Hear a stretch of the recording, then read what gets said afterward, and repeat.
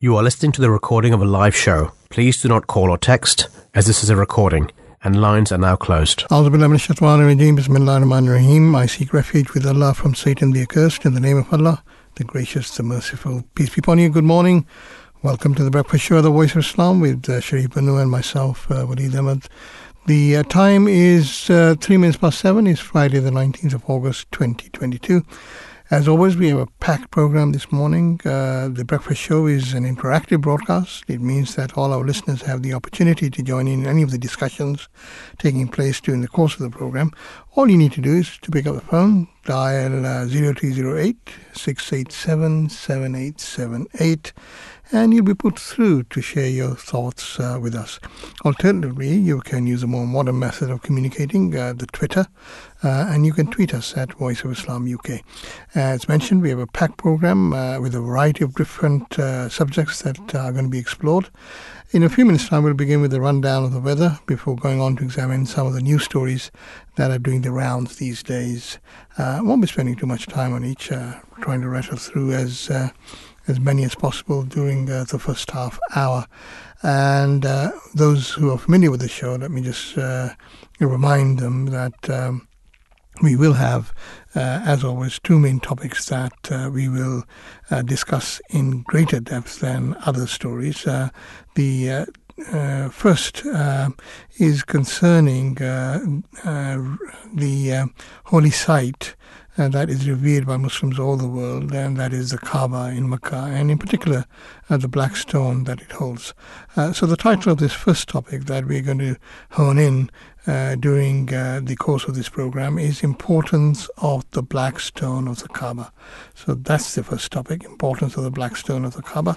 We'll be discussing this particular topic with Imam Ibrahim Noonan, who will be joining us from Ireland. And we also spoke earlier to Dr. Bernard Haeckel, who is a professor of Near Eastern Studies and director of the Institute for Trans-Regional Study of the Contemporary Middle East. We'll be sharing that with you as to what he had to say.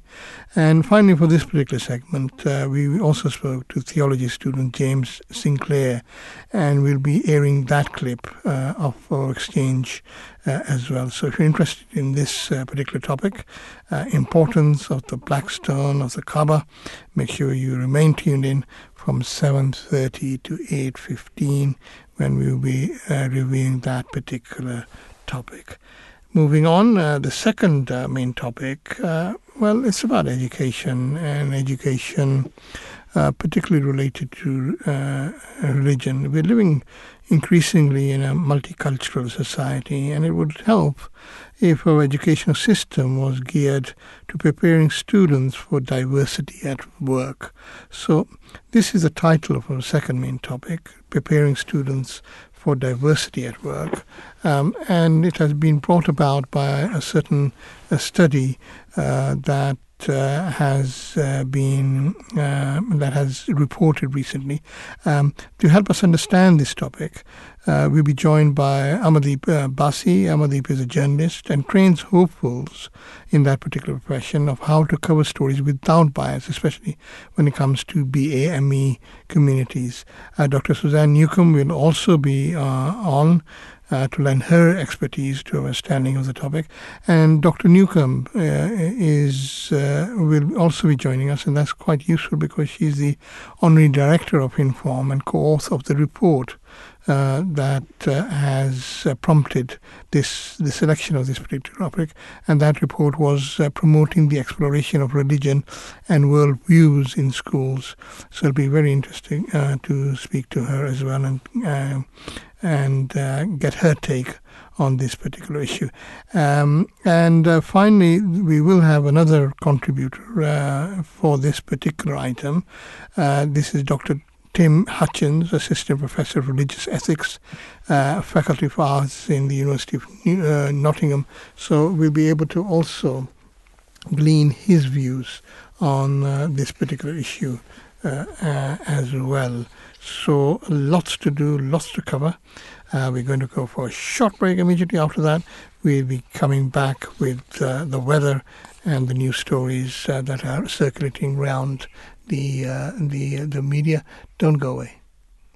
a new station, The Voice of Islam, with live discussions, religion and culture.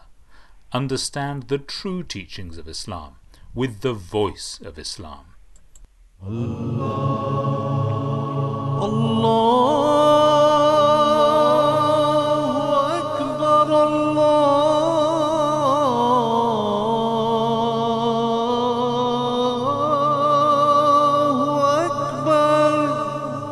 You're listening to The Voice of Islam Radio, broadcasting on DAB and via the internet 24 hours a day. Peace be upon you. Good morning. Welcome back to the breakfast show, The Voice of Islam, with Sharif Punna and myself, Waleed Ahmed. The time is approaching 9 minutes past 7, and it is the 19th of August 2022. As mentioned before the break, we'll be having a rundown of the weather before we move on to discussing some of the stories that are circulating in the wider media. As far as the weather is concerned, well, the BBC weather forecasters are predicting that today rain will continue, but will soon clear from southeast England, leaving England and Wales dry with sunny spells. Northern Ireland and Scotland will see a mix of sunny spells and showers throughout the day. As far as the evening is concerned, we'll see showers clear, leading to a dry and clear start to the night. Later, spells of rain will push in from the west, heavy in places, and mainly affecting Northern Ireland and Scotland. So, gone are the days of that scorching heat that we were experiencing during last week, during the heat wave, and so now more UK-like, British-like weather is resuming. So it's going to be wet, basically. Right. Moving on to the stories that have caught our eye that we have found in the wider media. Well, there is this item about stringent measures for cyclists. Cycling may be a mode of transport increasingly favoured for its health and environmental benefits, but the behaviour of some cyclists has become a nuisance and is drawing concern. In a recent statement by Grant Shapps, the Transport Secretary, cyclists should be fined for breaking speed limits in residential areas because they are putting people at risk. So it's surprising that cyclists can go that fast. You wouldn't normally expect it, but they do exceed 20 miles an hour, normally speed limits in residential areas that has been set. And in some cases over 30 miles an hour. Short of recommending registration plates and insurance for cycles, the Secretary of State has urged for the highway code to be updated to recognize speed limits for cyclists. They do run up speeds above 20 miles an hour in built-up areas and in excess of 30 miles an hour elsewhere. So what I was saying earlier seems to be confirmed by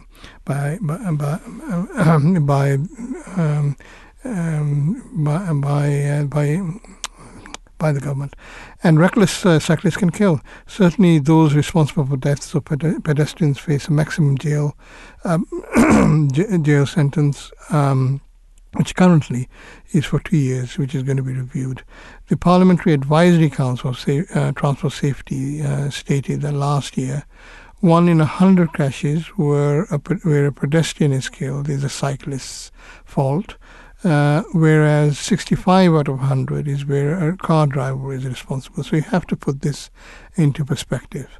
So we don't know how things are going to develop on this, because a new government, although of the same party, is going to be instated after the 5th of September, and we'll see how far this particular policy carries.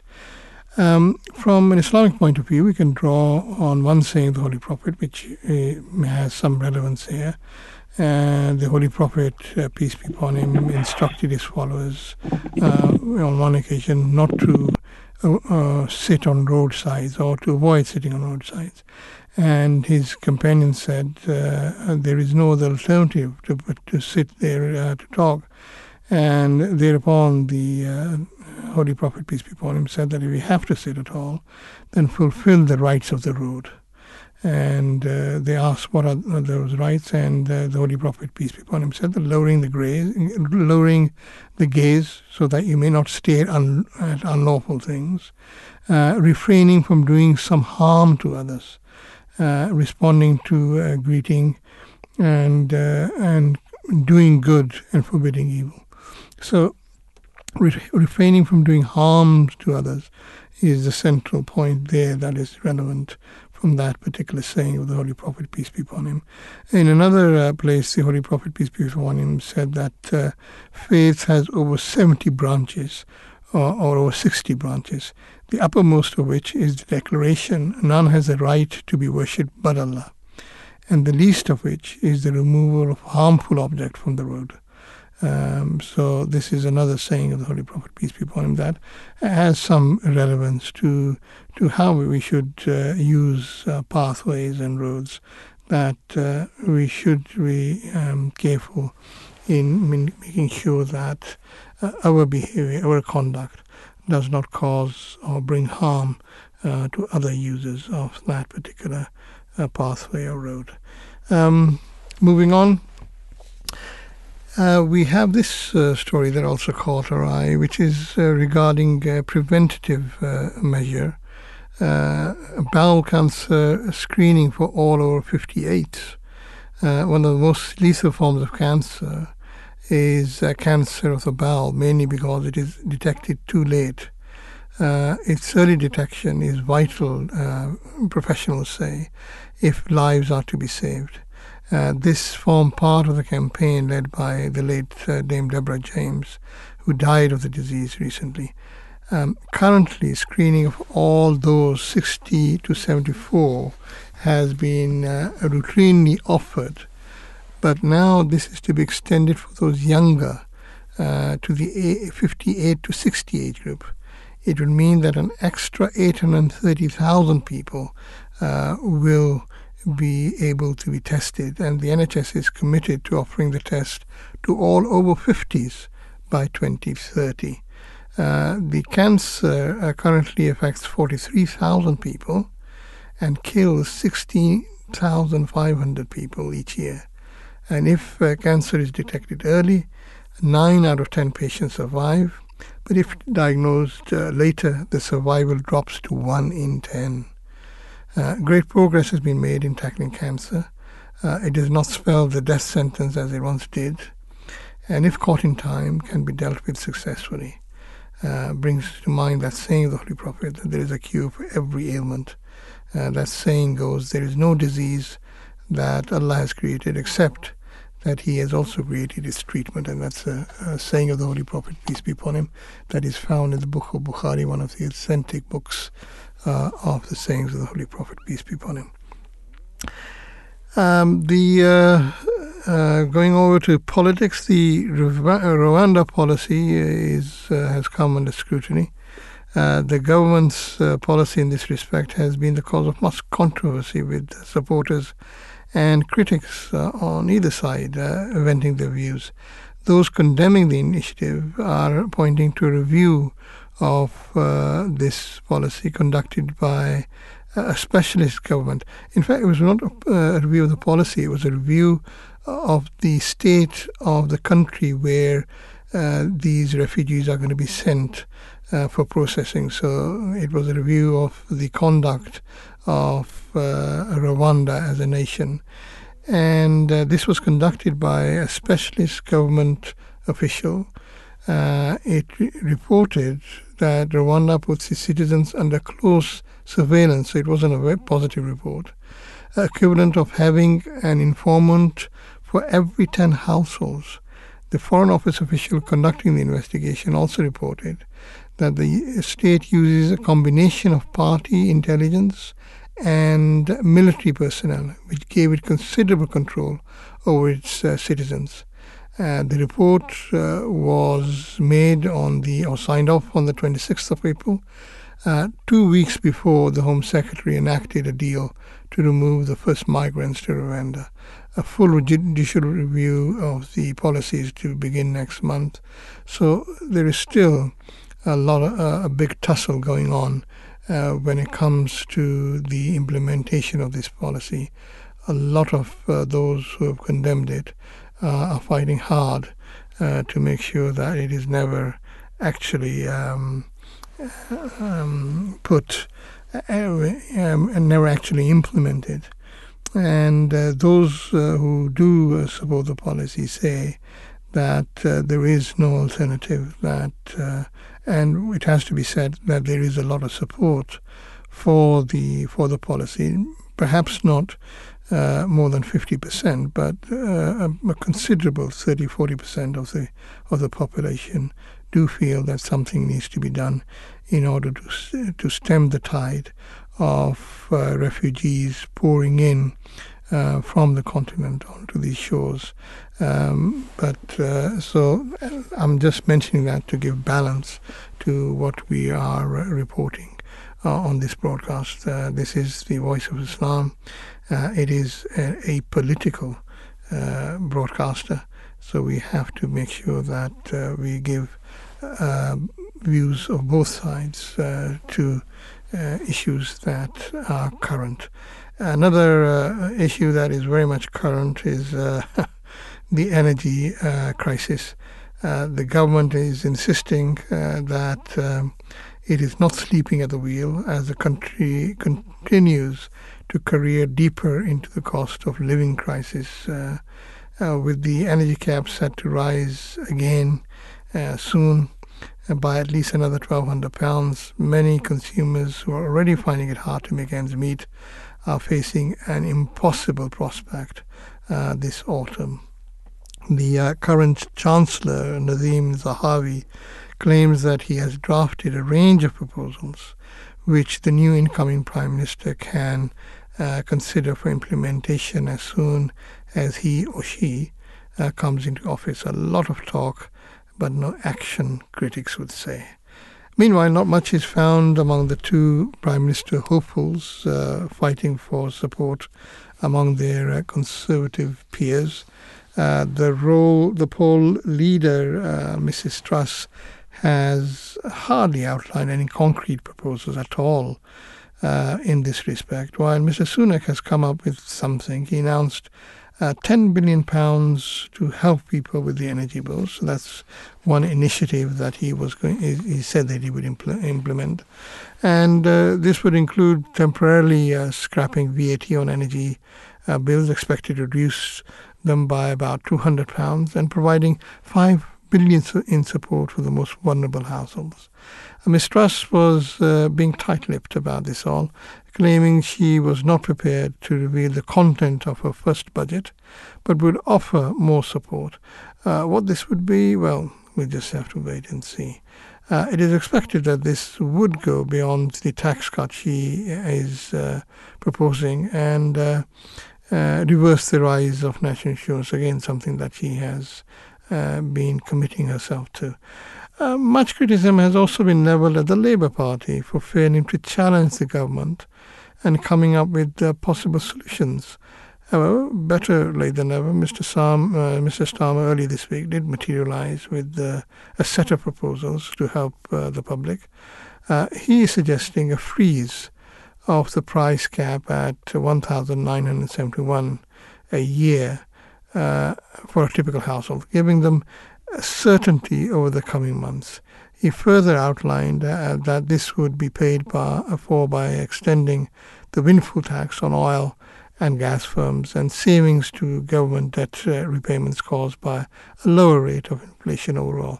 The main criticism for this plan is that it is too broad brush, too wide-ranging, and will engender help to all, rich and poor, rich who don't really need it. Whereas Mr. Sunak's plan, it is being suggested, will be one that will be targeted, or more focused to those in greatest need. Ms. Truss' plan does not exist, so can't really comment on that. So that's as far as energy is concerned. But there is a lot of consternation about the whole system, the way that is currently operated. We are told that the steep increase in household energy prices is due to supply and demand on the global wholesale market. This has driven up the amount providers pay for gas and electricity, and that cost is now being passed on to the consumer. The energy cap was designed and is designed to protect consumers for short-term changes in prices. It is adjusted every 6 months, now every 3 months, and the level is based on the price energy suppliers pay producers for electricity and gas. Now, the energy companies, the actually producers like Shell and Centrica, who sell to the suppliers, are raking in colossal profits as a result of the system. And what France has done is to scrap any kind of system of this kind and nationalize its energy company, EDF. And as a result of this, the profit that it makes is limited. And crucially, the price for consumers is just 4% more than it was before, compared to what we are having to face, which exceeds 200%. It means that 60% of the current energy companies, like BP and Shell, 60% of their profits that are being siphoned off for shareholders would be going to the exchequer, who in turn will be funding the price for prices to remain low. So this is something that has been mooted, and it is something that is causing further food for thought. It appears that even though renationalization would be a good step to take, it does not. There is no appetite for it. I don't know what you think, but that is one of the ways that we can extricate ourselves from this crisis. Some would suggest that the existing system is rewarding the rich and oppressing the poor. If this is the case, then the following verse of the Holy Quran should serve as an admonition. It reads, you resort to oaths as instruments of mutual deceit, so that one people might take greater advantage than another, although Allah puts you to the test. Surely on the day of resurrection He will make clear the truth concerning the matters over which you differ. This is in chapter 16, verse 92. So let's hope that the current energy system is not a ploy forged by the rich to exploit the wider public and enrich themselves, thereby because such actions are very much frowned upon or condemned by Islam. Let's move on. I'm just trying to get my clock working. Right. So the time is approaching 7:27. We're still looking at some of the news items that have been circulating in the wider media. There's one particular item that must have caught your eye. It's regarding stabbing in America. According to statistics, some 321 people are subject to gun crime in the United States on a daily basis, of which 111 are fatal. Last week, however, there was a stabbing in Chautauqua, New York, that sent newsrooms buzzing all over the world. It was of Salman Rushdie, the infamous author of Satanic Verses, that attempted to pour ridicule on a faith and personalities held dearly by millions around the world. The culprit of the attack on him was Hadi Matar, an American citizen born and brought up in the States. The attack was not fatal, and Mr. Rushdie is expected to make a full recovery. It needs to be mentioned here that while one may deplore the work of Mr. Rushdie when it comes to the Satanic Verses, the action of the assailant, Hadi Matar, cannot be supported. and is not supported by the teachings of Islam or the practice of the Holy Prophet, peace be upon him. The Holy Prophet, peace be upon him, suffered much ridicule and attacks during his lifetime, but never did he resort to such violence. Never did he resort to such violence while the Holy Prophet, while the Holy Prophet himself was being subjected to this ridicule. There is the instance of Arwa bint Harb, who used to follow him shouting Mudhamam. Mudhamam means the reviled or the dispraised. So this is what she was doing openly in the streets. And she continued with this insult, saying that we have denied you and your religion, we loathe you, and we command that, and his command we have defied. So it's a couplet that she was repeating.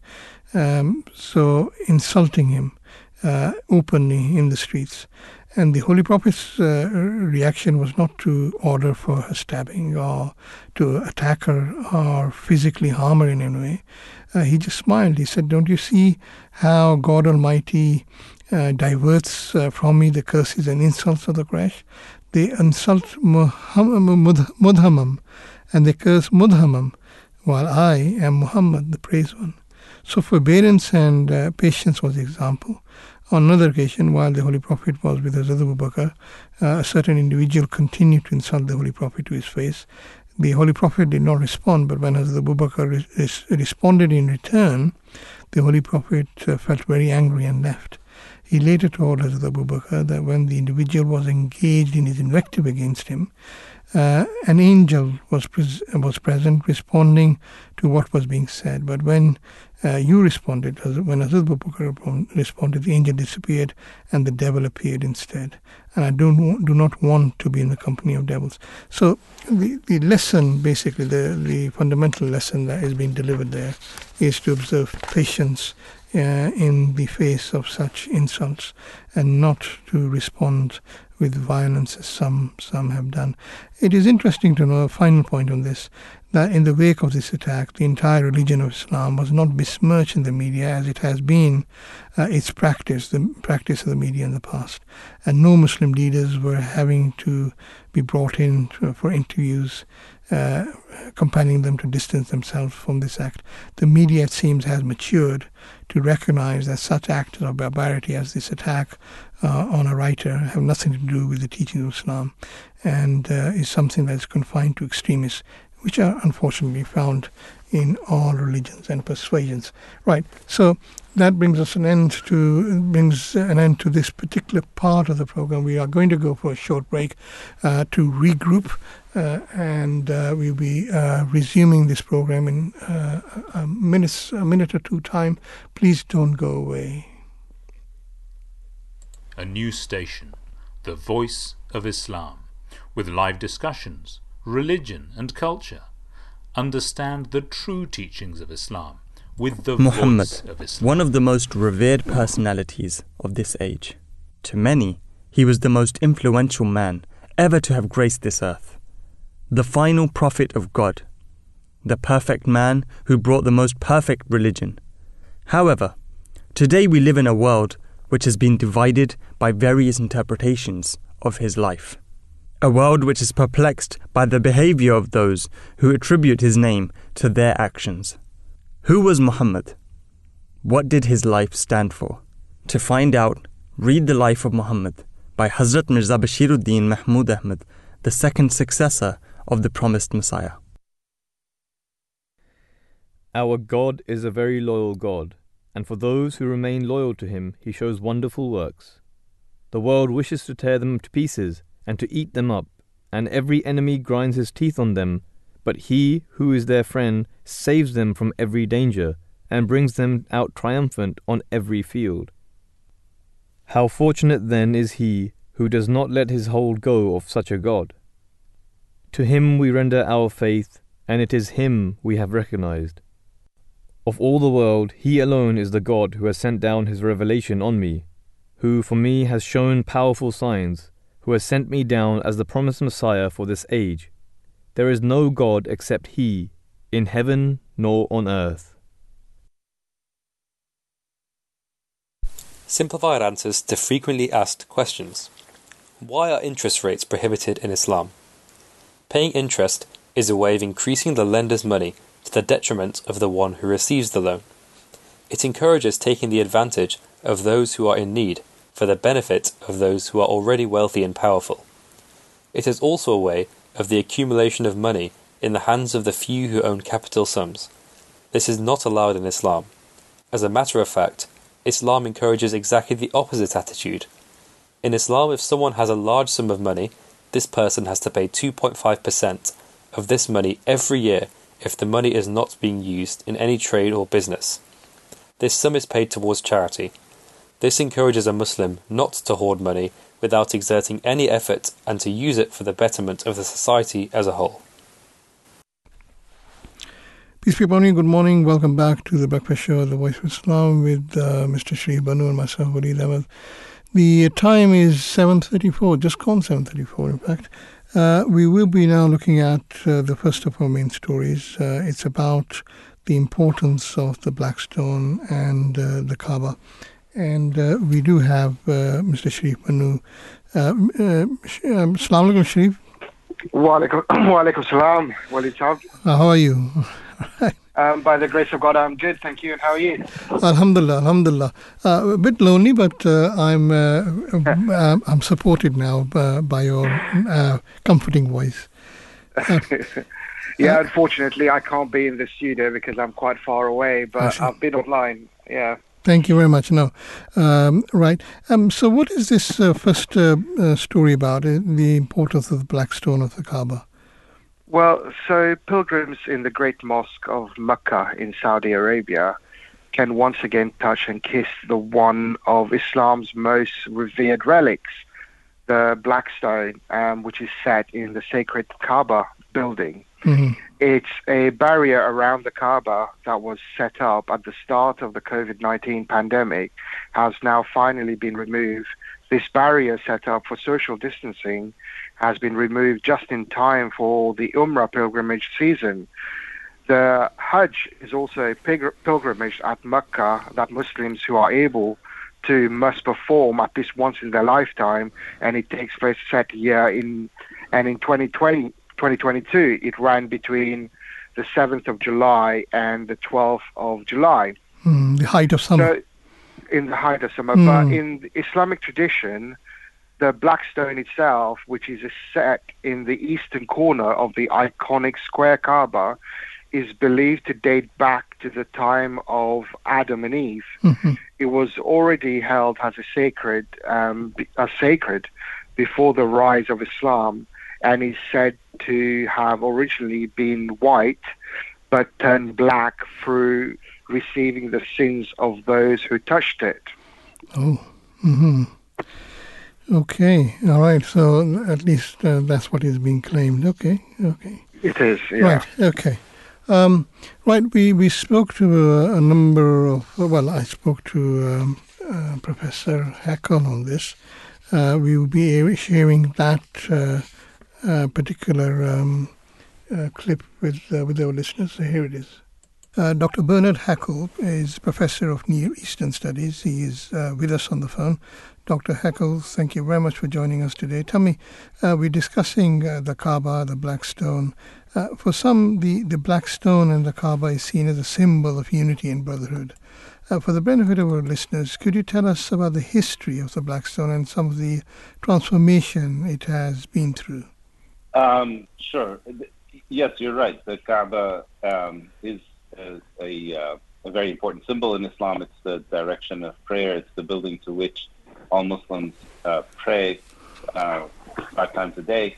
It's also considered to be one of, a very old building that was built to worship God. So it's often referred to in Arabic as Al-Bayt Al-Atiq, the old house. And it does contain in one of the corners, and its eastern corner, a black stone that's embedded. It's not in fragments. it's thought to have been one stone once before it broke up into pieces. Some argue that it was originally a meteorite, and it was a stone that was very important in pre-Islamic times as well, in Jahili times. There's a very famous a reported incident with the Prophet Muhammad having, before his prophecy, as having arbitrated between different groups and clans in Mecca over who had the privilege of carrying the stone and placing it in the Kaaba. And it has remained an important symbol even after the coming of Islam. So when pilgrims go to Mecca, and there's a greater pilgrimage and a smaller pilgrimage, what's called the Hajj is the great pilgrimage, which is timed to specific days of the year and a specific month of the year. And then there's a minor pilgrimage, which is called the Umrah. Whenever pilgrims go to Mecca, they circumambulate the Kaaba, which means that they walk around it in a counterclockwise fashion.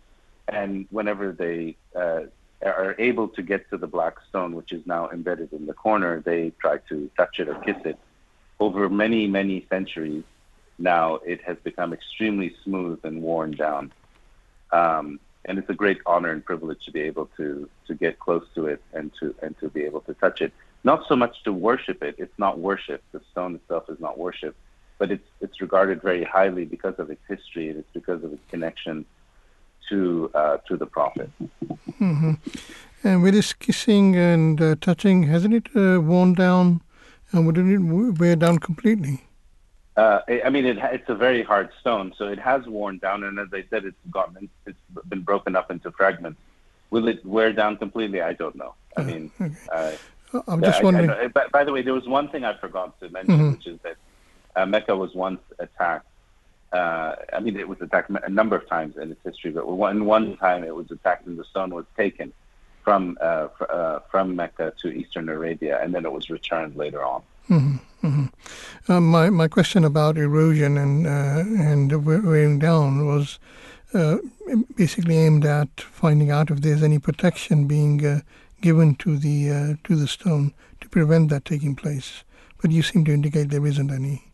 No, you can still. I mean, it's embedded in cement. The different fragments are embedded in cement, and people who get to it can still touch and kiss it. Right. Yeah, I mean, over time it will. Over time, I imagine it'll get smaller and smaller because it's like anything that's touched, even stone, gets worn down. There has been some renovation around the Kaaba. I mean, firstly, according to my notes, during the Ottoman Empire, and then to accommodate pilgrims by King Saud, and then by the other royal members. Can you tell us about the history of Saudi Arabia and how the region has developed politically, socially, economically? Yeah, so actually there have been renovations of the Great Mosque in Mecca over many periods, actually, from the earliest time until very recently. The Saudi state took over and conquered the Hijaz, which is the western province of what is today Saudi Arabia, the Kingdom of Saudi Arabia, in 1925, and they united that area with the rest of their kingdom, and the Saudis have a particular interpretation of Islam, which is referred to as Hanbali. That refers to a particular individual called Ahmad ibn Hanbal, who died in the year 855, and he has both a theological school and a legal school. And what they did was they found that the different schools of law were praying separately. You had many different orientations in Mecca and in terms of religious practice, and they united that. They unified this under their own Hanbali leadership. But they kept Mecca open to all Muslims, so that they realized it's an international city. It's a place that is extremely cosmopolitan. They tried to impose some of their views, but not all of them. They did ban, for instance, smoking, which was quite prevalent in Mecca in the early 20s until their arrival. They did also ban certain types of teaching that took place there. And impose their own interpretation, but have kept it open for pilgrims, so that if you go to Mecca, let's say today, and you visit it, you'll see that there are Sunnis of various kinds, there are Shiites of various kinds, meaning Ithna Asharis, Zaydis, even Ismailis go there. Bohras, for instance, are allowed there and do pray there. So it's a fairly open place for Muslims to come and visit. And are people allowed to worship in their own way there? I mean, there are differences in the way that prayers are offered among Shia, for instance, and Sunnis. Yes. Is that permissible? Yes, it is permissible if you're praying individually. However, the congregational or communal prayers, when there is, let's say it's the noontime prayer, when all Muslims are supposed to pray congregationally, then the imam, the leader of the congregation who's leading the prayer, typically is a Hanbali. Right. He belongs to that school, and everyone is expected to pray behind him. Now, if you're a Shiite, let's say, and you don't do what is called the clasping of the hands, so dam, but you keep your hands by your side, that no one's going to stop you from doing that. You can pray that, with your own specific rites. Right. But you're supposed to pray congregationally with everyone else. Okay. And what about Saudi Arabia generally? How is it looking to utilize renewable energy?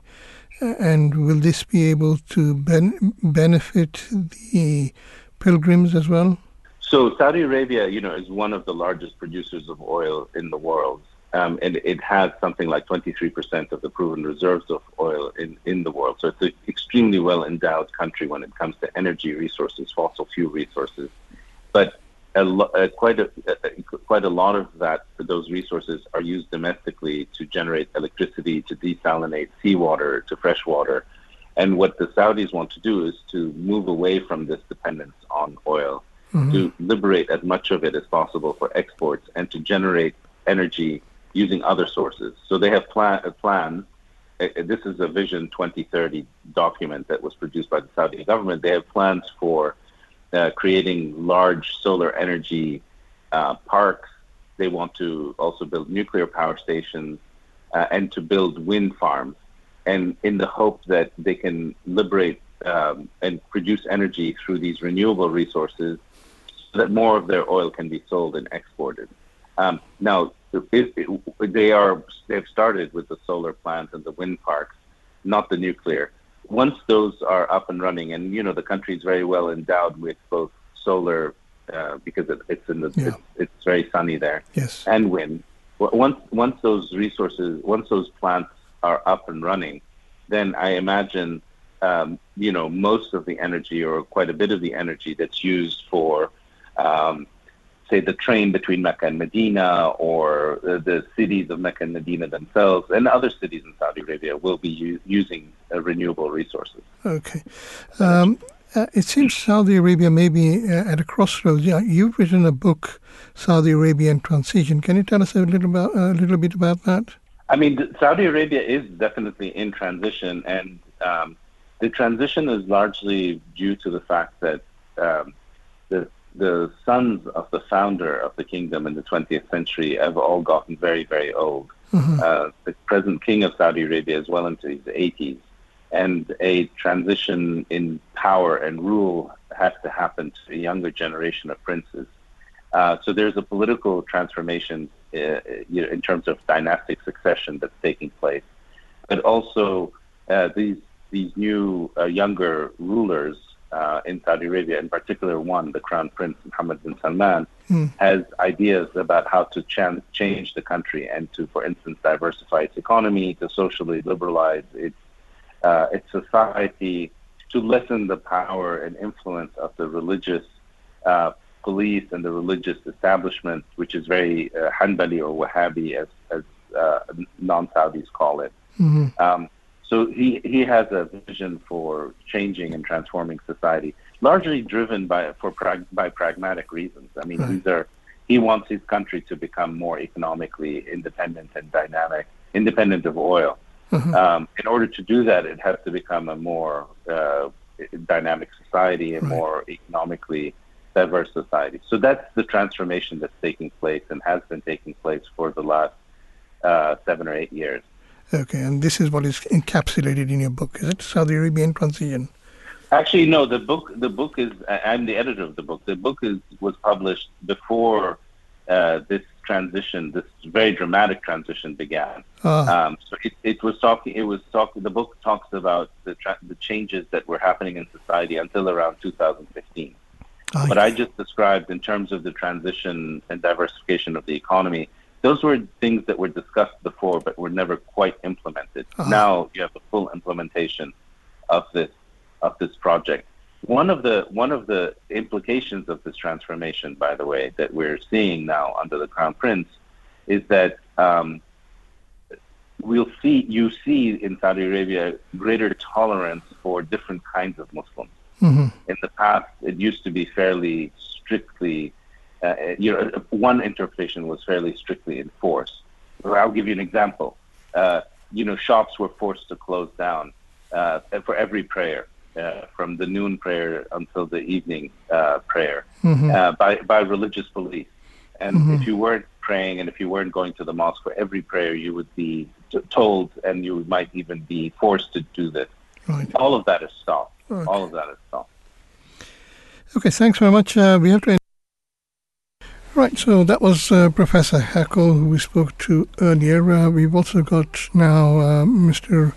Ibrahim Noonan. He's a missionary of the Ahmadi Muslim community in Ireland, and he will be discussing this subject with my co-host, Mr. Sharif Banu.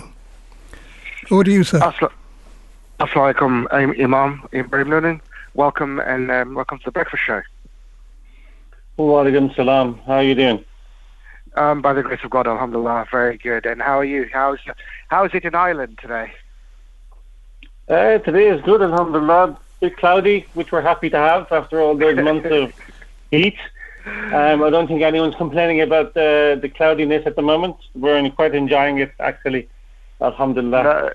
No. I can certainly say that I'm enjoying the lovely weather we're having. Nice to be back to normal British weather, not the sub-Saharan weather we've been having over the last few weeks. Imam Sahib, we've been discussing the importance of the Black Stone of the Kaaba. For the benefit of our listeners, could you tell us about the history and the significance of the stone and Mecca for Muslims? Yeah, definitely. Well, firstly, I would say that, like everything of ancient history, there is always myth and folklore around many mythical or ancient history. So this is one thing we've got to keep in mind, that the history of the Black Stone itself goes back to the time of Hazrat Adam, peace be upon him, which is like nearly 6,000 or so many years. But the thing that we should take from this is that with every folklore or with every story, there's always truth within it. There's always a reality to it as such. And therefore, the Black Stone, as far as Muslims are concerned, is certainly something of great value, of great importance, something which has a huge essence within the lives of Muslims. And indeed, I would say to others prior to the advent of Islam. So the Black Stone essentially is something that is believed to have been associated with Hazrat Adam. There's two kind of mythical or two kind of narratives of that.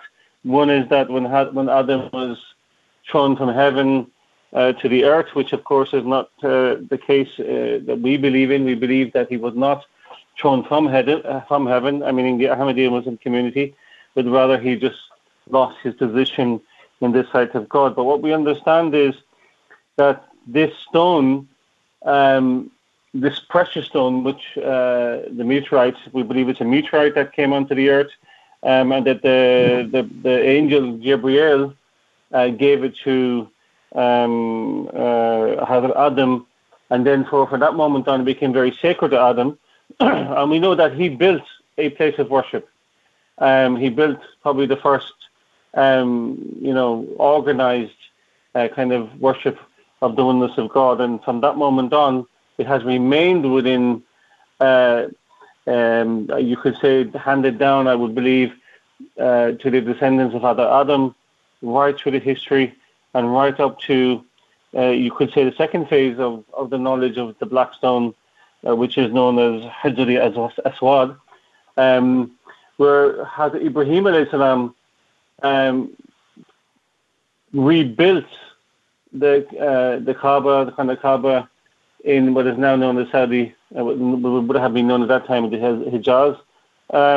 So from there, we see different narratives about this, where Hazrat Ibrahim alayhi salam, apparently, when he was rebuilding the Kaaba, he noticed a very beautiful, shiny stone, and he there told Ishmael, his son, that we will put this within the structure, a primitive structure it would have been at that time, but still, nonetheless, within the structure of the what became now what we know as the Kaaba. And he explained that Hazrat Gabriel gave this to basically Hazrat Adam when the Kaaba was being built. So there's a very significant religiousness to it. And it has been since that time extremely important for Muslims, especially those going to perform the Umrah or perform the Hajj. The other thing I would like to add to this is, it is said that, and this is historically accurate in the sense that we have more reliable information on this from the time of Prophet Muhammad, peace be upon him, when he was alive and well. And we know that there was a dispute amongst the Arab leaders at that time in Mecca, and that dispute in where to put the stone, because they were rebuilding or possibly renovations to the Kaaba at that time, during the time of the Prophet, peace be upon him. And because of that, there was a dispute amongst the leaders. But one of the leaders himself said that the next person that comes through this gate, a particular gate in Saudi, in the Hijaz at that time, that the first person that comes through that will be the one that will decide where it should go. And this was by Umar bin al-Bukhari, I think his name was, but he was a leader at that time. And the very person that walked through that gate was Prophet Muhammad, peace be upon him. And therefore he remarkably united the whole of the Arab leaders at that time by getting each leader to hold the four corners of a sheet, and they put it up, raised it to the level of a certain height, and then the Prophet, peace be upon him, placed it in its rightful place. And that is exactly where it is till this day. So that is a very summary. I mean, of course, there's more details into that, but that's a very summary of the importance of the Black Stone. That every year Muslims in Umrah and Hajj, and I, alhamdulillah, had the honor of being one of them when I did the Hajj, and where you go and you'd kiss the stone in remembrance of Allah the Almighty, and of course of the Holy Prophet, peace be upon him. Imam Ibrahim, if I may, one of the things that you mentioned earlier was, when we talk about the Black Stone, there's a lot of myth and a lot of folklore that's attached to it. One of the things that I read out earlier when the introduction was that it is believed that the stone was originally white and that it turned black through receiving the sins of those who touched it.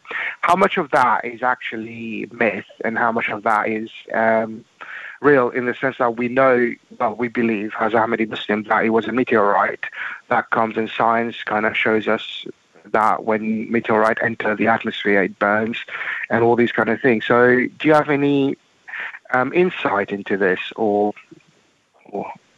Yeah, I think it's that, I mean, in my opinion, that is more the mythical side of it rather than the reality. I'm not aware of any meteor that hits the Earth's surface, comes through the surface, and ends up white. It has to be burnt. It has to burn. Yeah. I mean, you know, this belief, of course, is something which it's a mythical belief that it was white.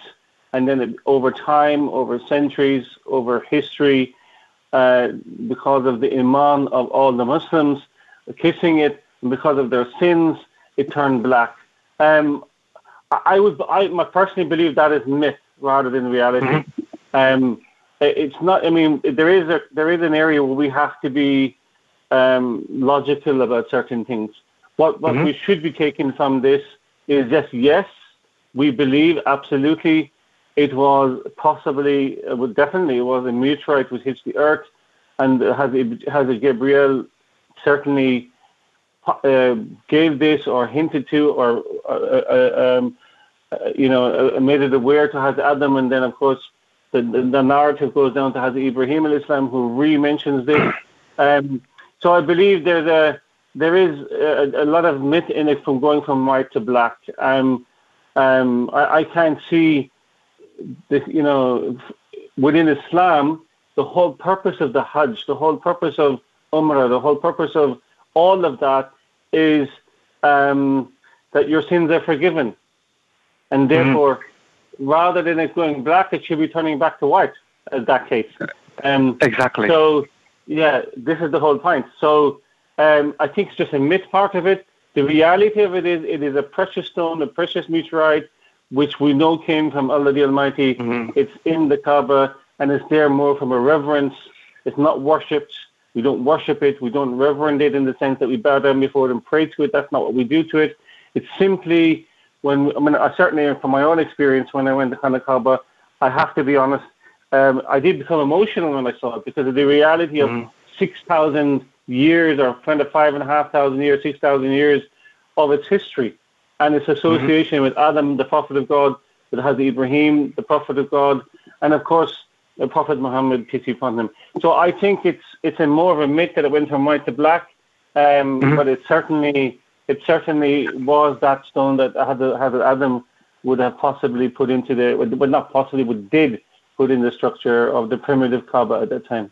I agree, and when I was looking into this in terms of what's myth and what's logical, when you think about a meteorite entering the Earth atmosphere, it goes white. Peace be upon you. Good morning. Welcome back to the Breakfast Show, The Voice of Islam, with me, Waleed Ahmed and Sharif Bannu. We were talking to Imam Ibrahim Noonan before the news item. I understand, Sharif, you still have a question left for him. Not necessarily a question, Imam Sahib, but just wrapping up what we were saying, and if we apply logic to the myth around the stone being white, is if we apply science nowadays, we see that when a meteorite enters the atmosphere, it burns in a bright white light, which at the time could have perceived as a white stone entering the atmosphere, but when went to collect it or pick it up, it turned black. So that could be one of the logical explanations, but in my opinion. Yeah, absolutely. I mean, it makes sense. We have to be careful, in my opinion, regarding mythical things, associated religion, which there will always be a mythical folklore attached to all faiths, including Christianity, Judaism, Buddhism, Hinduism, whatever it may be. And Islam, unfortunately, not Islam. Islam has nothing to do with this. Unfortunately, there is narratives which come along later, and the reason they do this is simply to inspire, to keep Muslims, their iman, their faith strong. But the problem with that is then, thousands of years later, you have modern science which does explain a lot of things. Exactly. So I would agree with you. That's how I would have understood that was happened. That it was a meteorite, a black stone, and not that it turned over time it turned white, and then the sins of Muslims. I mean, let's put another logical part of this. Are we saying that then Prophet Muhammad, peace be upon him, when he kissed it, that his sins, if he had any, which he didn't, of course, he was sinless, but Hazrat Abu Bakr and Hazrat Umar, when they kissed it, that all their sins went into that stone and they started turning black? I don't think so. No. They were righteous, God-fearing people. No, I would agree with you on this point. I think that is the most logical explanation. Yep. Indeed. Imam, thank you for your time this morning and your insight into the Black Stone. I wish you a Peace and blessing of Allah be upon you for the rest of your day, and we, inshallah, will speak to you soon again on the show.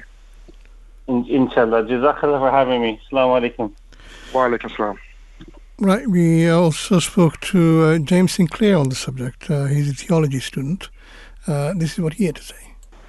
So we have with us today at the Voice of Islam radio station James Sinclair, and you're a Canadian revert to Islam and student of theology. Assalamu alaikum. Thank you for joining us today at the Voice of Islam radio station. Wa alaikum salam. Thank you for having me. So we're looking at the Islamic perspective here, and I wanted to ask you, what does the scripture or the sayings of the Holy Prophet, peace be upon him, say about the black stone? If you could shed some light on that, please. So this is something that's actually very personal to me. In my journey through Islam, this was something that really touched my heart, because what we know from the history of Islam and what we know from the history of the Holy Prophet sallallahu alaihi wasallam is that before he even claimed prophethood, this was an incident in Islamic history that shows a lot of importance on the character of the Holy Prophet, and it shows a lot of importance on the type of person he was. So much so that when they were deciding who would be the person to place the black stone into the Kaaba when they rebuilt the Kaaba, they said the next person that comes to the Kaaba to do prayers, we'll let that person be the person to decide what we'll do. And at that time they were fighting, they were battling over potentially, who could potentially be the person to put the black stone on. It had such importance. And the Holy Prophet Muhammad sallallahu alaihi wasallam, he came up with a great idea to allow everybody to have a sense, a feeling of importance when it came to putting the black stone into the Kaaba. He said, let's place it into this sheet, and each of the leaders of the tribes can take a corner of the sheet, and we'll all carry it together, and we'll prepare to place it. And at the time when the decision was made for one person to place the stone, it was actually given to the Holy Prophet Muhammad sallallahu alaihi wasallam. And to me, this is such a beautiful story because it comes before the Prophet Muhammad sallallahu alaihi wasallam, before his claim to prophethood, and it speaks again to his character, and it speaks to his truthfulness. And at that time, they called him the Sadiq or the Sadiq, which means the truthful. And to me, it still gives me goosebumps to this day when I think about it, because this all came before the Holy Prophet Muhammad sallallahu alaihi wasallam, before his claim to prophethood. Absolutely, thank you for that. And for some, this holy land and stone is a means of unification and brotherhood.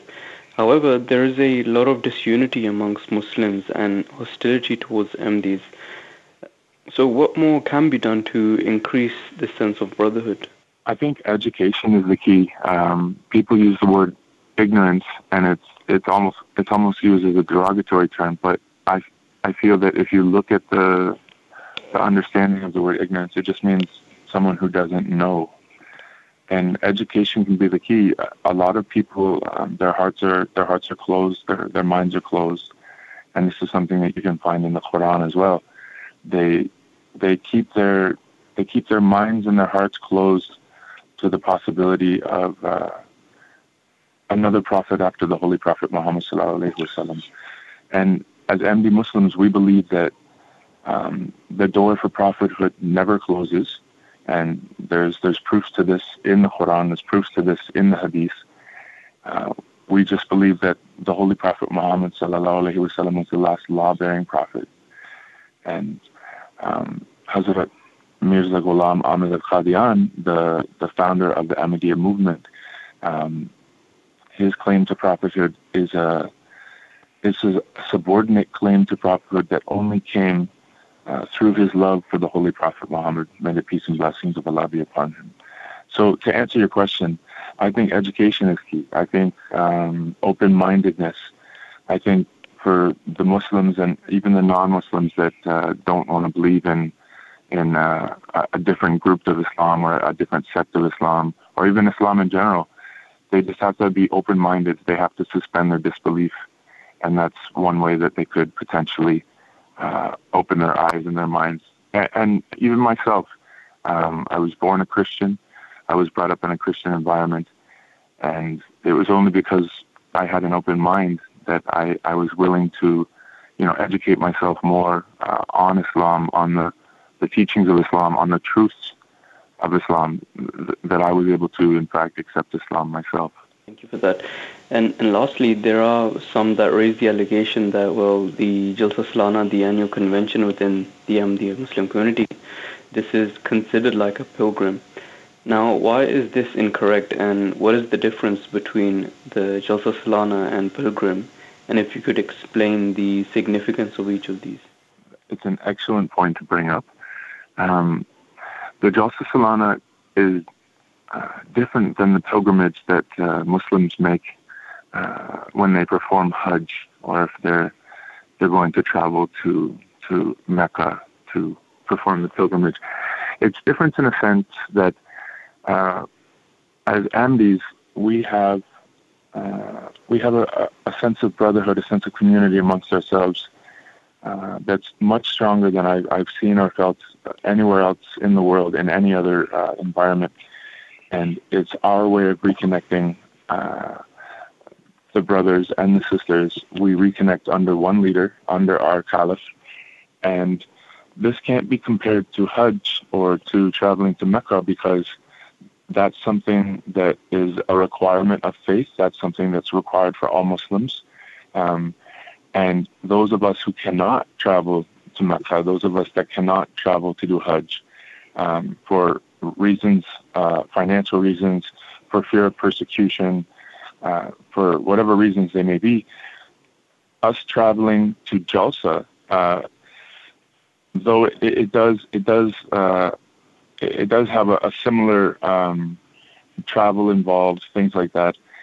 I would say that you cannot compare the two, because one is a requirement of faith and one is just a way for us to connect as Ahmadi brothers under one leader, under one Caliph. And recently we had our Jalsa Salana UK, and unfortunately I wasn't able to attend this year. And previous years I was unable to attend because of COVID. But I'm hoping in the future I'll be able to attend again, as it's just there's an overwhelming spirituality that's tied in with it, and there's an overwhelming spirit of brotherhood that is associated with the Jalsa Salana. And when you think about that, and you think about the pilgrimage, these are two completely separate journeys that Muslims need to take. And as you said, there is a great deal of persecution against Ahmadis. Many Ahmadis are afraid to travel and do the pilgrimage. I only know a handful myself that have done it. But hopefully one day the rest of the Muslim world will accept Ahmadis as true Muslims, as we are the ones who are actually following the teachings of the Holy Prophet Muhammad, may peace and blessings be upon him, and accepting the Caliph of the time, the Imam of the age. Is actually Islam. It's in the history of Islam. Historically, we were supposed to have somebody that comes in the future, a latter-day reformer, and as Ahmadis, we believe that was the Hazrat Mirza Ghulam Ahmad of Qadian. And after his passing, Inna lillahi wa inna ilayhi raji'un, it was the system of Khilafat that was foretold by the Holy Prophet Muhammad sallallahu alayhi wasallam, that we are still following to this day. Our present Caliph, Hazrat Masroor Ahmad, he is our connection to God on earth right now. He's our spiritual connection. That's what most Ahmadis believe. And without that, I feel that we're like lost sheep. So we have our spiritual guide. We have our leader. Sorry, I've gone off topic a bit. My apologies, but I believe I've answered the question as to the comparisons between Jalsa and the pilgrimage. They can't be compared. They're two completely separate events. I think both need to be experienced by all Ahmadis and all Muslims alike.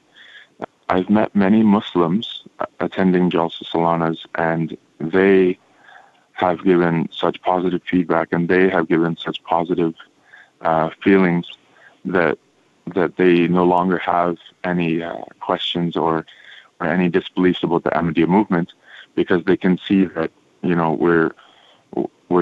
we're trying to gain a sense of spirituality and a sense of brotherhood when we have these Jalsa Salanas every year. Right, so that was James Sinclair talking to one of her interviewers earlier. Just to bring this particular item to a close, around the Blackstone, let me just present a quote from the writings of the founder of the Ahmadiyya Muslim community, Hazrat Mirza Ghulam Ahmad. He says, when in love, a person's being revolves around its beloved and kisses its threshold. As such, the Holy Kaaba has been provided as an example for the true lovers of God. And God says, look, this is my house, and the black stone is the cornerstone of my threshold. This commandment has been given so that one may physically express their fervent love and affection. Hence, pilgrims physically circle around the place of Hajj and the Kaaba, and their expressions show that they have become infatuated and lost in the love of God. They forgo adornment, shave their heads, and display the expressions of those who have become enraptured as they perform circuits of love around the Kaaba, and they kiss its stone, perceiving it to be the cornerstone of God's threshold. This physical fervor brings about a spiritual warmth and love. So while the body circulates around his house, the Kaaba, and kisses the cornerstone of his threshold, at the same time, the spirit revolves around the true beloved and kisses his spiritual threshold. In this way, there's no aspect of shirk. A person may kiss even a letter they receive from a dear friend. Muslims do not worship the Holy Kaaba, nor do they seek anything from the Black Stone. Rather, these are considered to be physical examples bestowed by God and nothing else. So that's a quote from the founder of the Ahmadiyya Muslim community, the promised Messiah, Hazrat Mirza Ghulam Ahmad, and it is fitting to use that to bring this particular subject of the importance of the Black Stone of the Kaaba to a close. We need to press on because time waits for no one, and the next particular subject that we are going to be dealing with is entitled Preparing Students for Diversity at Work. And this is something that we picked up from the website Religion Media Center, and it concerns a report promoting the exploration of religion and worldviews in schools, fostering coherence and diversity. So this is the title of the report, and it was produced by Inform, the Faith and Belief Forum, and the Open University. Highlights issues with the current model of religious studies as taught in schools. Despite the report finding a societal fear of religion that feeds into a negative perception of religious education, it also found people think RE is important to foster social cohesion and improve religious literacy, and advocates for to be renamed Religion and Worldviews. So RE is to be renamed as such to help young people enter a diverse and global world. So I don't know what your views are on this, but we will be, in fact, sharing the views of Ahmad Basi, who I hope will be joining us very, very soon on this particular subject. Now consider that this is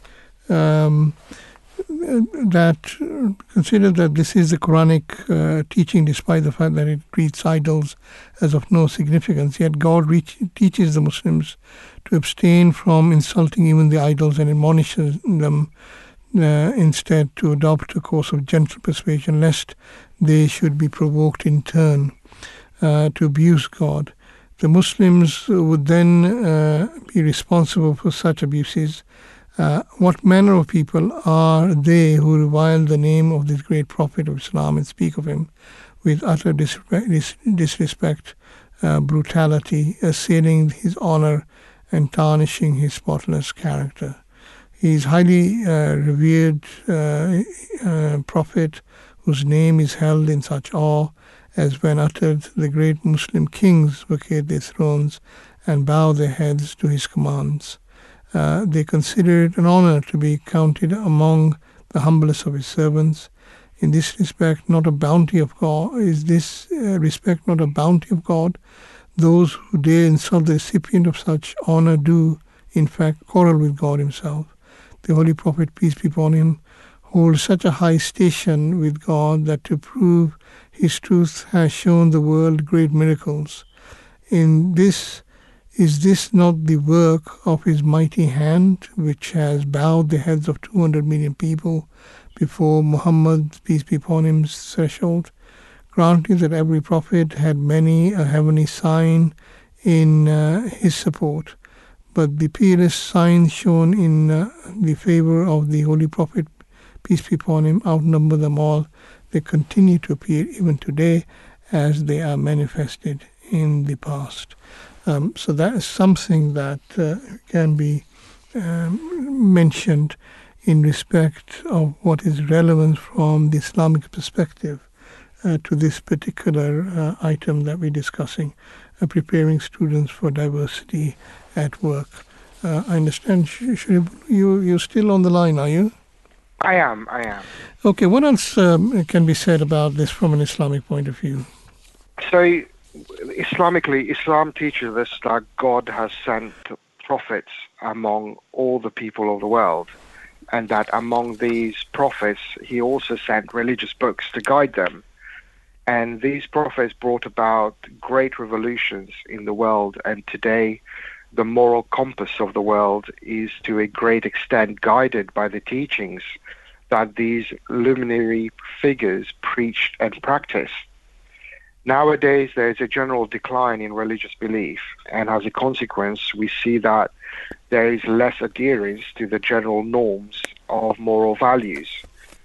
In his address, titled Islam in Europe, A Clash of Civilizations, delivered in Berlin on the October 22nd, 2019, the fifth caliph and worldwide head of the Ahmadiyya Muslim community, His Holiness Hazrat Mirza Masroor Ahmad, may Allah be his helper, spoke about this decline and the importance of maintaining culture and heritage. First, he outlined the difference between civilization and culture. He said that therefore, on this day, let us recognize the importance of coming together and appreciating the different cultures and religious practices that make up who we are as a human being. These practices not only show us where we have been, but chart a course for our future. And this is what Islam teaches us in terms of how we should live our life in respect and harmony with all religion, regardless whether they are they worship idols or not, or they are monotheists and worship one God. Great stuff. Well, we're still waiting to be connected to Ahmad Mbassi. He's a journalist with a special interest in training journalists to report news in an unbiased and just manner. So while we are waiting for that, we need to chat a bit more among ourselves then, Sharif. What was your religious education like in school? Do you remember?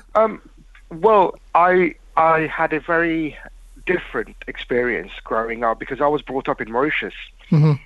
And Mauritius is one of those few countries in the world that the United Nations has actually defined it as one of the exemplar that the world should follow in terms of religious tolerance and assimilation across the world. So growing up in that environment where religious tolerance is at the forefront of everything that we do. So as a Muslim growing up in that world, I was taught the values and the benefit of all religion, whether it was Christianity, Hinduism, Buddhism, Judaism, and Islam, at school. So we had this tolerance. I had friends from all faiths, of all religion, caste, and background. So Mauritius is one of those countries that has got an amalgamation of religions from all over the world, due to the nature of how Mauritius has come to evolve over the centuries through the British rule and the French rule, the Portuguese, the Arabs, and everything that came over.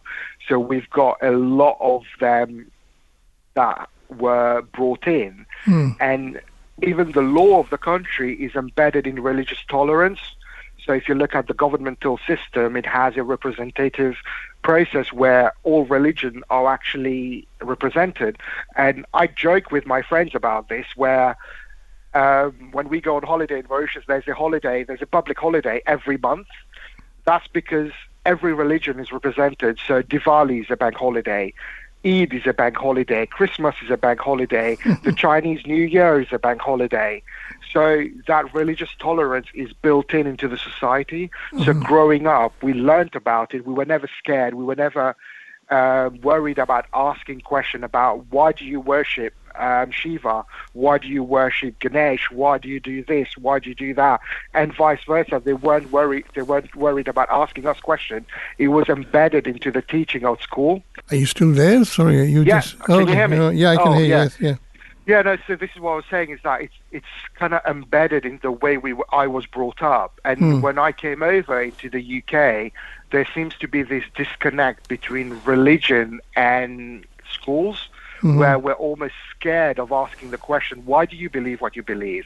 Explain it to me. Teach me about it. But the more we learn about it, the more tolerant we are.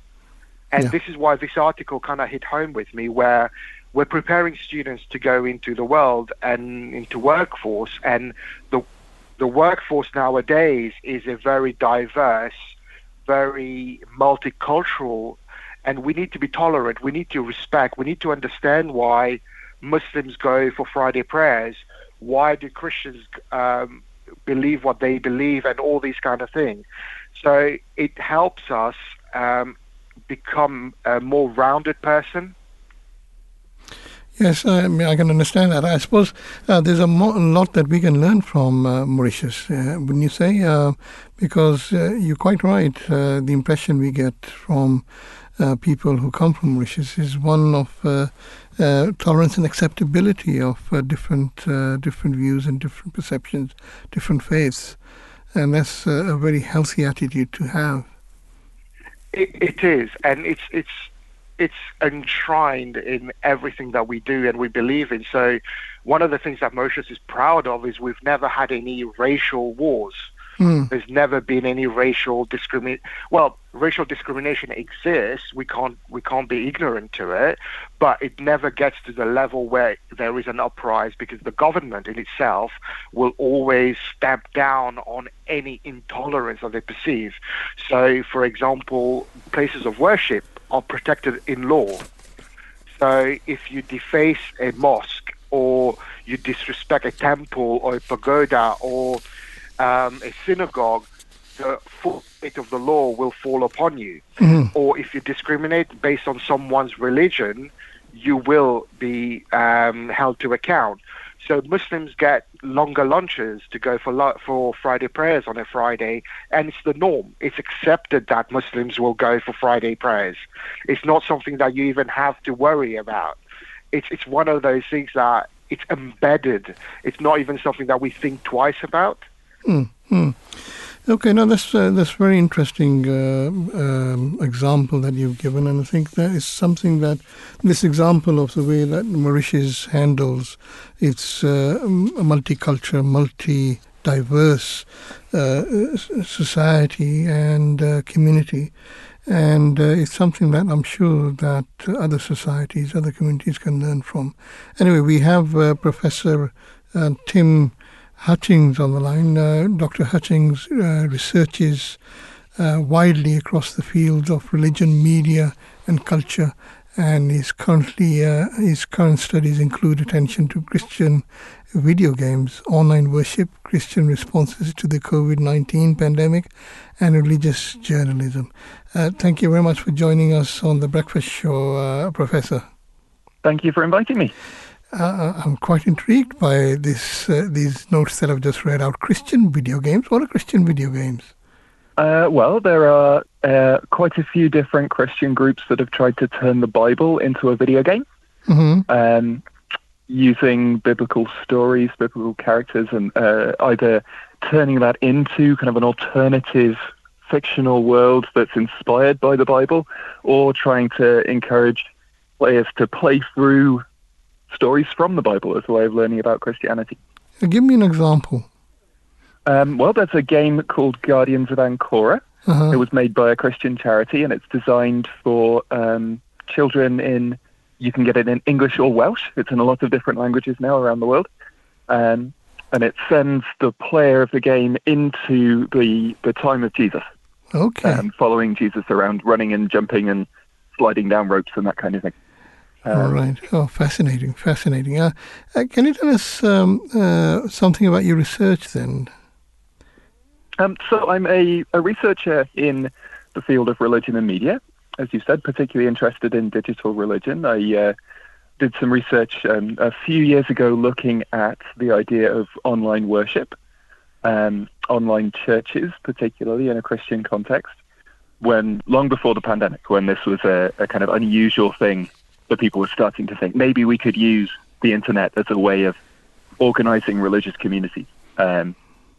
And I spent about 10 years or so trying to persuade my academic colleagues that this was a really important and worthy topic of study. And now here we are after several years of pandemic, when every religious community has had to find some way of using media. But I also have another area of research interest, as you know, which is about religious education. Right. But tell me, does online worship have the same impact as worship in person with others in a church? Well, I think that really depends on the person. For some, the most important thing about their gathering every week is the community. It's the people that they've been sitting next to for maybe all of their life, or for years, or for decades, and they would never give that up. But actually, a lot of people don't find that very accessible. So there are some who are sick, maybe disabled, or they've had a bad experience of worship. They don't want to go back. There are also people who find, to be honest, worshipping in person rather boring. You go along every week, you do your thing, you go home again, but where's somebody who will talk to you about a great work of philosophy, or where's someone who will pray with you at 3 o'clock in the morning? You can find that online.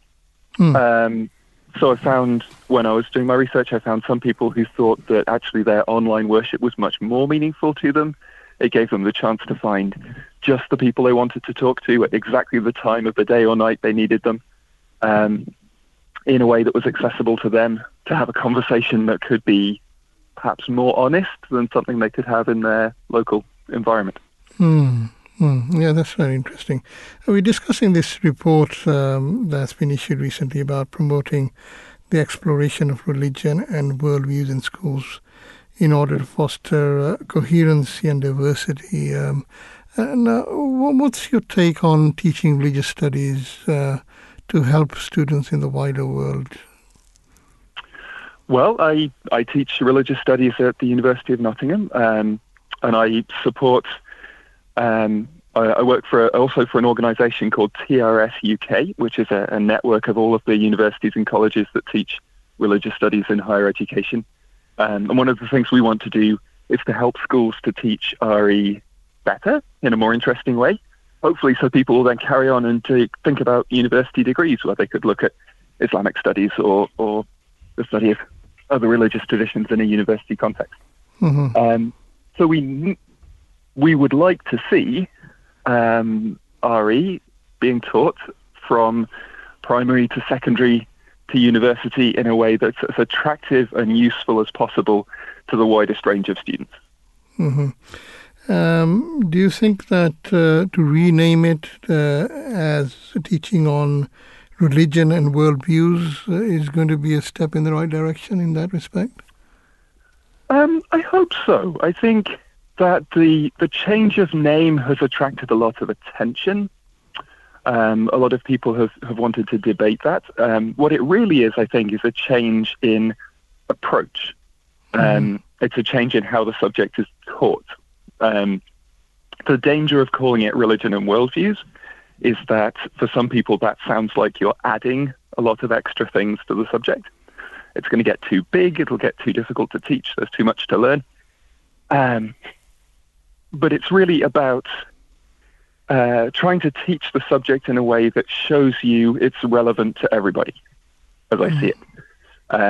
In society today, some young people see themselves as religious, but a lot do not. Why would they want to do religious education? But the religion and worldviews approach says, look, everybody has a worldview. Everybody has some set of assumptions, values, something that shapes their perspective on the world. Maybe it's very difficult to articulate that. Maybe they've never really thought about it before. But let's study how we understand the world around us. And let's look at religion as I see it, as an attempt from groups of people to come together and say, what if we try and figure out precisely what the world is like? Some of the most sophisticated and powerful ways of understanding the world that humanity has come up with. So then you can bring in theology and philosophy and sociology and different disciplines, history, different ways of learning to try and interpret and understand how worldviews work. Do you think religion and religious teaching is important in fostering a greater peace of mind? It certainly can be. I know, and I'm sure you also know, lots of people who find religious teachings to be a source of great peace of mind, great confidence. It gives them a certainty in what they need to do in the world, how they want the world to look like, and how they think they could change the world to make it a better place. But I can also think of people who found great distress in religious teachings. And perhaps you can think of some as well who found religious teaching gave them a lot of uncertainty, perhaps a lot of concern. If you're going to study religion seriously, you need to talk about both of those perspectives, I think. How else can we prepare students for diversity of work, if diversity at work, if it's not to be included in religious studies? Well, so one big part of this proposal for religion and worldviews is to make sure that some kind of religious studies is taught to every school pupil to the highest possible standard. A lot of schools have been, in the past, somewhat abandoning their duties, I think, in that area. But what people need, I think, is experience of working together. Right. Often our stereotypes or our prejudices about other people are challenged most just by getting to know them. As friends, as colleagues. So I'd hope to see people encouraging students to work together on projects that explore their worldviews. Right. Help them to see this friend of mine sees the world differently. Maybe they have a sacred text that's not important to me, but it's very important to them, or they have certain practices or values that they consider essential. That's not because they're weird or wrong. It's because they have a different worldview, and I can try and understand that by working with them. Great stuff. Thanks very much for speaking to us. Thanks very much for coming on. I wish you all the best in your research. You're fascinating Thank you research, very much. Especially on video games. It's really intrigued me. Thanks for talking. Thank you very much. Okay. Right, we have to move on. We've got another expert. It's Suzanne Newcomb. She is a senior lecturer in religious studies at the Open University as director of Inform, very important, an independent educational charity based at King's College, London, which aims to provide accurate and up-to-date information about minority religious movements. Particular areas of expertise include movements with origins or inspirations from Asian and Indian traditions, and contemporary groups which are interested in prophecy and the end of the world. So it's great to have her on the line with us. Sharif Banu, can you take this interview away, please? Indeed. Dr. Newcomb, welcome, and peace and blessing of Allah be upon you. Good morning. Thank you very much for having me.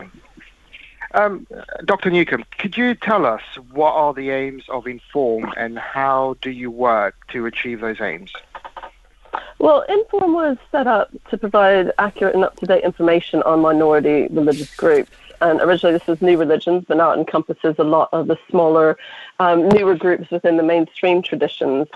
And we do lots of things to try to bridge the gap between academic, particularly social scientific research, and popular understanding. So we talk to the media, we take inquiries from the general public, and we also work with other organizations on projects, which is one of the reasons why I'm talking to you today, because they recently collaborated with the Faith and Belief Forum and Open University to look at how people outside the classroom, other stakeholders like parents, community groups, SACRAs, school leaders, and other academics understand and what they think about religious education in schools and what they think about these religion and worldview proposals. Thank you for that. We're talking about the recent report that addresses RE as a school subject and all the different attitudes and problems in teaching it. What do you think the value of RE, religious education, properly taught could be? I think it's such a fantastic window into understanding ourselves, understanding the social world, and a lot of the geopolitical conflicts and tensions that influence all businesses, all governments in the world today. It teaches philosophical clear thinking. It can teach social scientific skills of analysis and attention to evidence. And it can also give an insight into kind of theological thinking and the structured thinking that is found within religious traditions about morality and the right way to live a life and how people come to make those decisions. Outside of school religion, can school's religion can often be seen as a taboo subject and religion blamed for conflict. How do you think this can be changed? I think that it's a really important thing to try to change, and the religious education program in schools, when done well, really does work to create a more nuanced and sensitive, sympathetic understanding that religion is not a monolithic thing that cannot just be othered. And it's not just about making assumptions of these people. This group of other people believe this, do this, and therefore are different from me. But good RE really interrogates the internal diversity in how we make those decisions and how we can use religion as an inspiration as well as a piece of a puzzle in more problematic situations. That's really interesting. And with that in mind, what roles do you think religious communities have in developing knowledge and diversity in the wider community?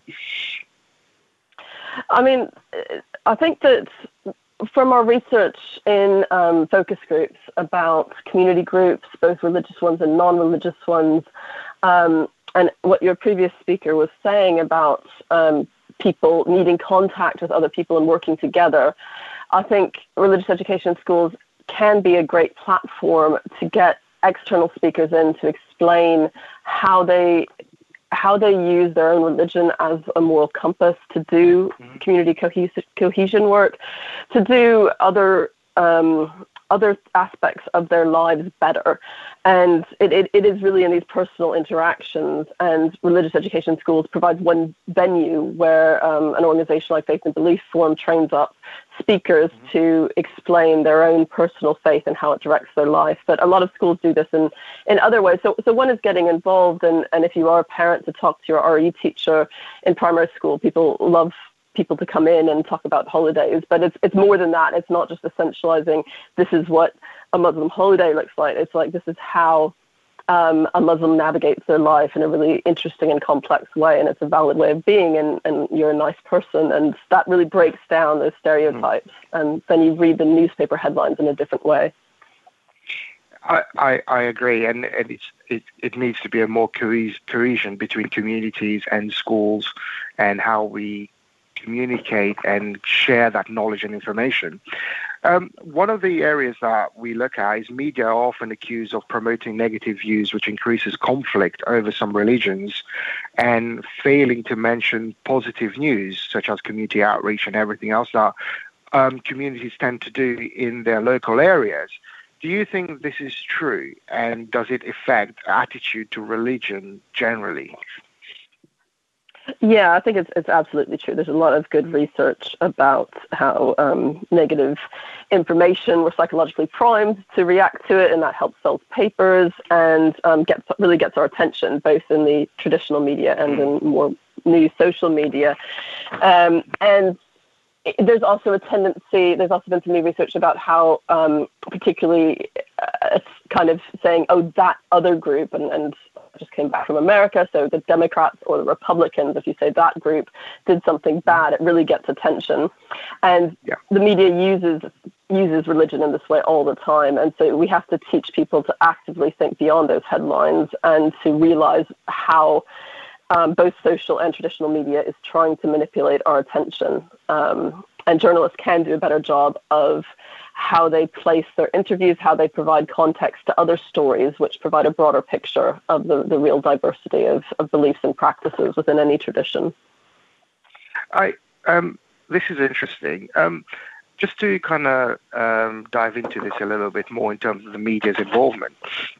While I completely agree with you that journalists and the people in the media should do a better job at promoting the benefits or the good work that communities, especially religious communities, do in the UK, do you think the general public in general have an input into this in terms of how they can be involved in terms of focusing the media? Because we see that what sells nowadays is bad news, is negative views, is negative information, but positive don't get much reading statistics or anything like that. Is that a fair statement to say?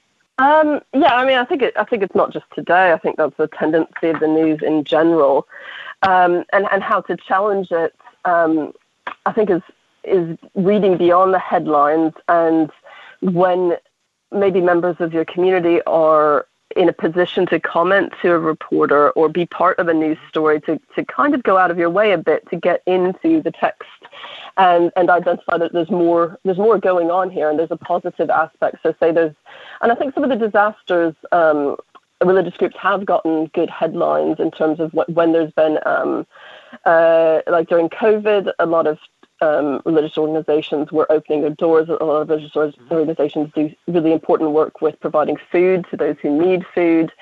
And this kind of slow work, I think, does challenge the negative bias of the headlines. But it's slow and not as attention-grabbing. Yes. And it doesn't seem to get as much wide input, like you say. So people tend to read the negative, but then just take it on face value and don't add their comments or anything. Or if they add, it tends to be to kind of foster this negativity and to kind of reinforce it. And quite often, I think go on, please. I just think there's an opportunity on the local level. That local news often offers a greater opportunity to emphasize more positive stories about how community groups and individuals within a local community are doing good things. It tends to be less negative than the national news. And so you can work your way up from there, and that can make a big difference. And thank you for this. And finally, why, or rather how, do you think knowledge of religion enhances a person's worldview and can lead to a more inclusive society? Well, I think if we come back to the religious education in schools, and one of the reasons why it's a bit of a neglected subject is this increasing non-identification with religion amongst most of the British population. It's not seen as relevant, but it still is. And what the religion and worldview proposal does is really point out that even if a lot of children today aren't attending a place of worship, their moral values, their sense of right and wrong is still coming from a historically religious tradition and their family traditions. And if we're not talking about these, we aren't going to understand where we're coming from and where other people are coming from. And once we start unpacking our own position, we can deal more sympathetically with people coming from a different position. So I think that this idea of religious education and exploration of the different ways of the different disciplines in which we can understand religion, the theological, the philosophical, the social scientific, and our personal moral reflections are really important. And religious education in schools offers a platform for this that isn't addressed elsewhere in the curriculum. I agree, and it is something that we all need to try to be better at, especially parents with children and how that's perceived in school and their involvement. Dr. Newcombe, thank you for your time, and I wish you all the best, and may the peace and blessing of Allah be upon you. Thank you very much for having me. Have a good day. Thank you. Right, so that was Professor Newcombe, one of the authors of this study that we are discussing. Well, it brings us very close to the conclusion of this broadcast. Leaves us to thank those people who have been involved.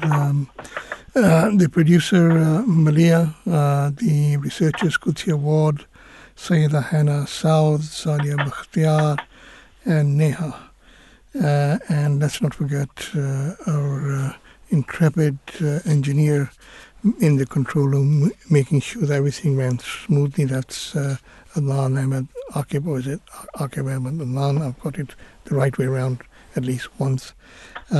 We must also not forget to thank those people who have lent their expertise to give us a greater understanding of the topics that we were discussing. The main topics we discussed, the first of these was the importance of the black stone of the Kaaba. And in this respect, we were aided in our reflection over this particular topic, our understanding of this particular topic by Imam Ibrahim Noonan, who spoke to us earlier, and also by Dr. Bernard Hackle. Dr. Bernard Hackle is Professor of Northeastern Studies. He's the director of the Institute for Trans-Regional Study of Contemporary Middle East. So very useful to have his views on this topic.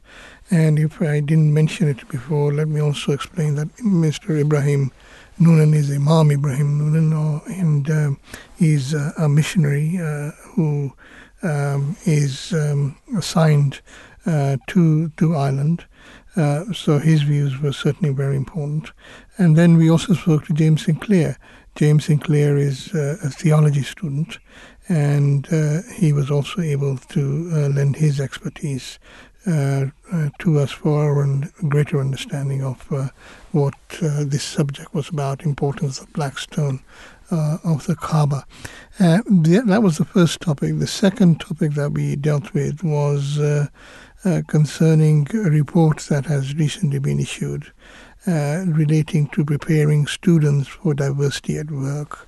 So this was our understanding of this was assisted by Dr. Suzanne Newcombe, who we were talking to just a few minutes ago. Dr. Newcombe is Honorary Director of Inform and co-author of the subject. promoting the exploration of religion and worldviews in schools. And we also spoke to Tim Hutchins. Tim Hutchins is Assistant Professor of Religious Ethics Faculty at the Faculty of Arts in the University of Nottingham. But of course, Mr. Hutchins is involved in research, and some of his research was very interesting to learn about.